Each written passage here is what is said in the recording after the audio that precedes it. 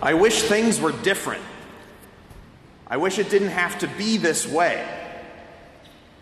How often have these or maybe similar words escaped our lips when things didn't go exactly as we planned or exactly as we imagined, or when life gets hard, which is very often?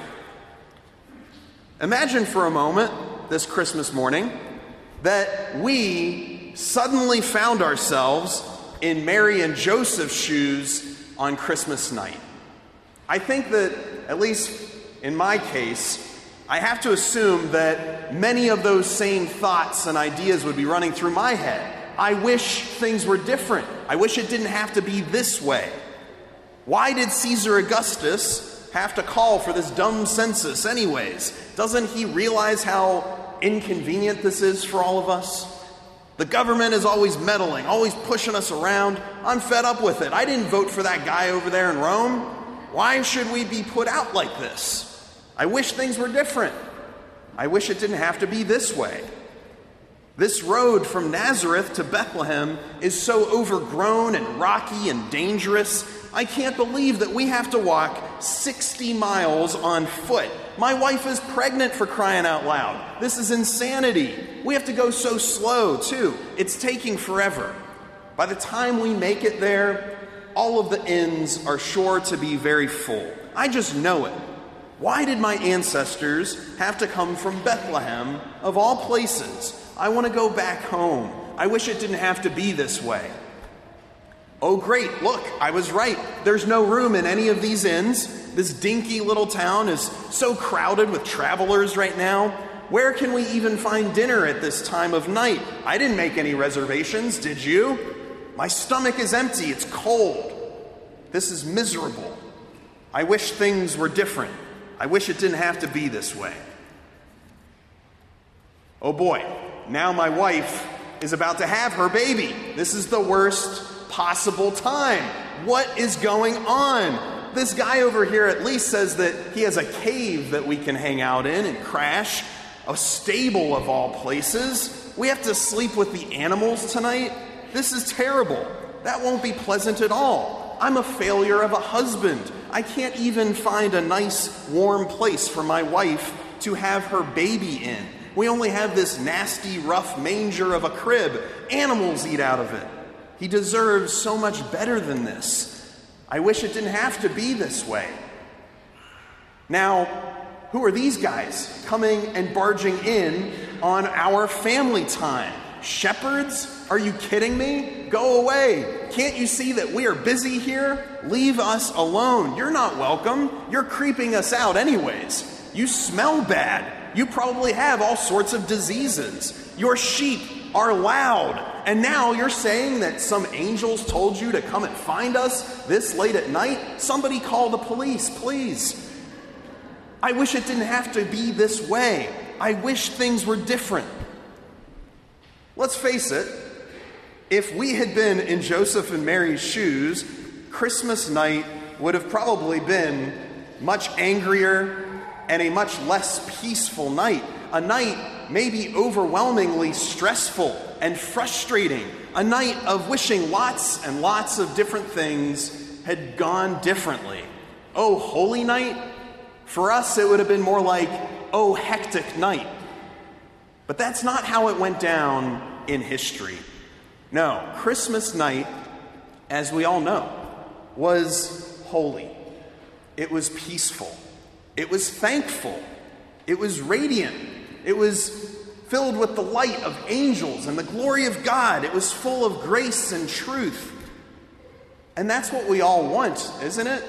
To be thankful and peaceful, alert and recollected at life's most meaningful, most important moments.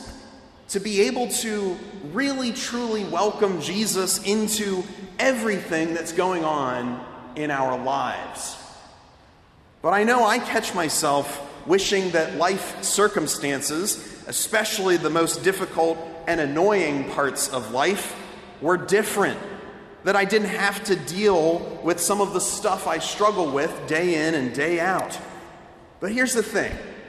When I focus on that, when I spend my energy just futilely wishing things were different, well then I get angry, and I get very tense, and I get upset and ungrateful.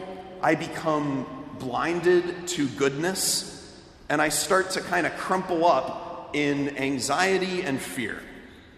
I wish it didn't have to be this way. But we're so wounded, aren't we? We're very wounded people. We're so scattered and torn apart and divided by our personal sins, our worldly occupations, our various attachments and selfishness. We're so focused on what's going wrong. We're so zeroed in on how we would run the universe differently, run the church differently, run our country differently. If only we were somehow put in charge, we would do things differently. And as a direct result, when we think like that, we often cannot see and appreciate the good and glorious things that our God really actually is doing here and now.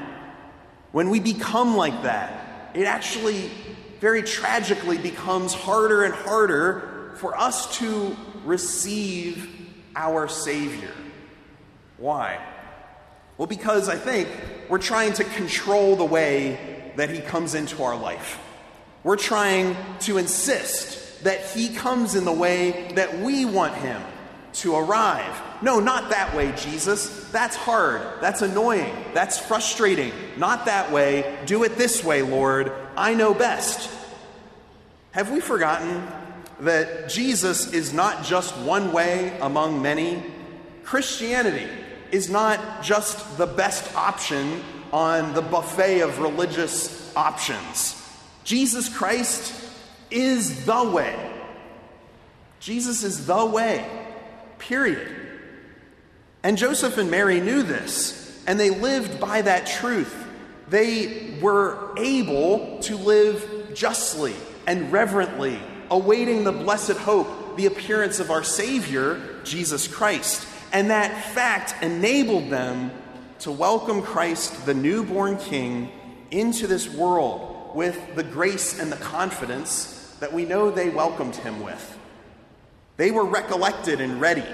They were in pure union with God in such a beautiful and real way that they, unlike us oftentimes, could adapt and they could adjust to the movements of God's providence. Joseph and Mary were humble and little enough to not be so disturbed by everything going on around them. Their hearts were firm in faith, anchored in perfect confidence. They were sure of God and his beautiful promises. They saw the hand of the Lord moment to moment without fear and without anxiety, and they could say, "Oh, okay, Lord, this is how you're choosing to come. It's not what I would have chosen, but it's what you chose. And so let it be done unto us. Let it be done unto us. O holy night, O night divine." Yeah, a night divine and holy with all the mess, a holy and divine night with all of the discomforts of life. Yes, it was a holy and divine night with all of those inconveniences, but this is the night of our dear Savior's birth, a thrill of hope. Our weary souls rejoice, for a child is born to us, a son is given us. Upon his shoulder dominion rests. They name him Wonder Counselor, God Hero, Father Forever, Prince of Peace. This little child, born into poverty, born into dirt and grime with no place to lay his head, born into a world blistered with real sin, born to spend himself in love for oftentimes proud and ungrateful people like us, born to save us, sinners, born to open up for us the possibility of having a real relationship with the Father of mercies, born to one day be strung up on a cross between two criminals. That little tiny child, that divine child, now beckons us this morning, become like me, be converted, die to yourself, a little more today. Lower yourself a little more today. Don't waste so much time shaking your fists against me saying, I wish things could be different. I wish it didn't have to be this way. Be not afraid. I have placed you here and now for a reason. And grace is being given to you to handle this, whatever you're going through. Jesus is saying to us, join me in the manger. Be here with me. And I think that our response to that beautiful invitation is what we just sang in our psalm this morning. Sing to the Lord a new song. Sing to the Lord, all you lands. Announce his salvation day after day. Tell his glory among the nations, among all his people, his wondrous deeds. Yes, that's our job. And that's our response to his invitation, to go and announce this salvation in our lives, in the way that we behave, in the words that we speak every day. Because the world needs that deep interior healing, a healing that opens our eyes to God's glory and empowers us to accept his will, welcome him into every square inch of our lives, to say with all of our hearts, come, Lord Jesus, come. That's why the holy sacrifice of the Mass, the celebration of the Eucharist, is so absolutely central. In just a moment, we will literally welcome our Lord into our bodies. The same exact Jesus who was born on Christmas night will come to you in the Holy Eucharist today under the appearance of bread. But it is not bread. It's him. Would you rather him come in another way? Do you wish it didn't have to be this way? But this is the way that he chose to come to us. It didn't have to be this way. And yet, can we imagine a more beautiful, a more humble, a more intimate way that he could have chosen to come to us and unite himself with us than to be so humble and so lowly to be our food? To be in a manger for us, where we eat from. The golden vessel where we consecrate the Holy Eucharist, the golden ciborium is what we call it, is just like the Christmas manger in Bethlehem. It holds the divine Son that has been given us, given for the life of the entire world. And so this morning, as we celebrate Christmas, I invite you to lay everything that you're going through on this altar. All of the stress and all the struggles, everything that you are sad about, everything that is making you angry and worried, place it in the ciborium as we set it on the altar, as the bread and the wine become the body and blood of our incarnate Lord.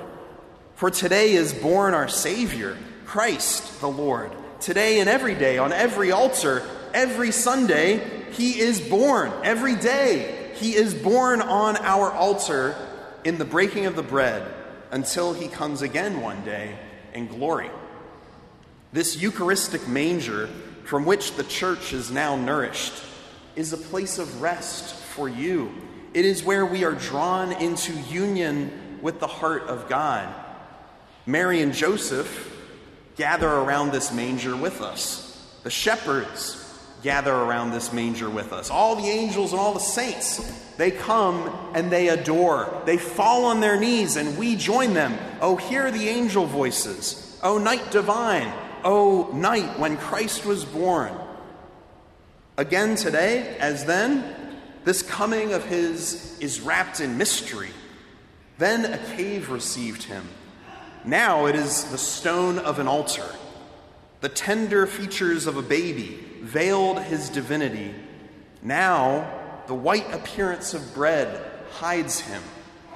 But just as then, in the little baby, so too now in the consecrated host, the real presence of the Son of God is to be found.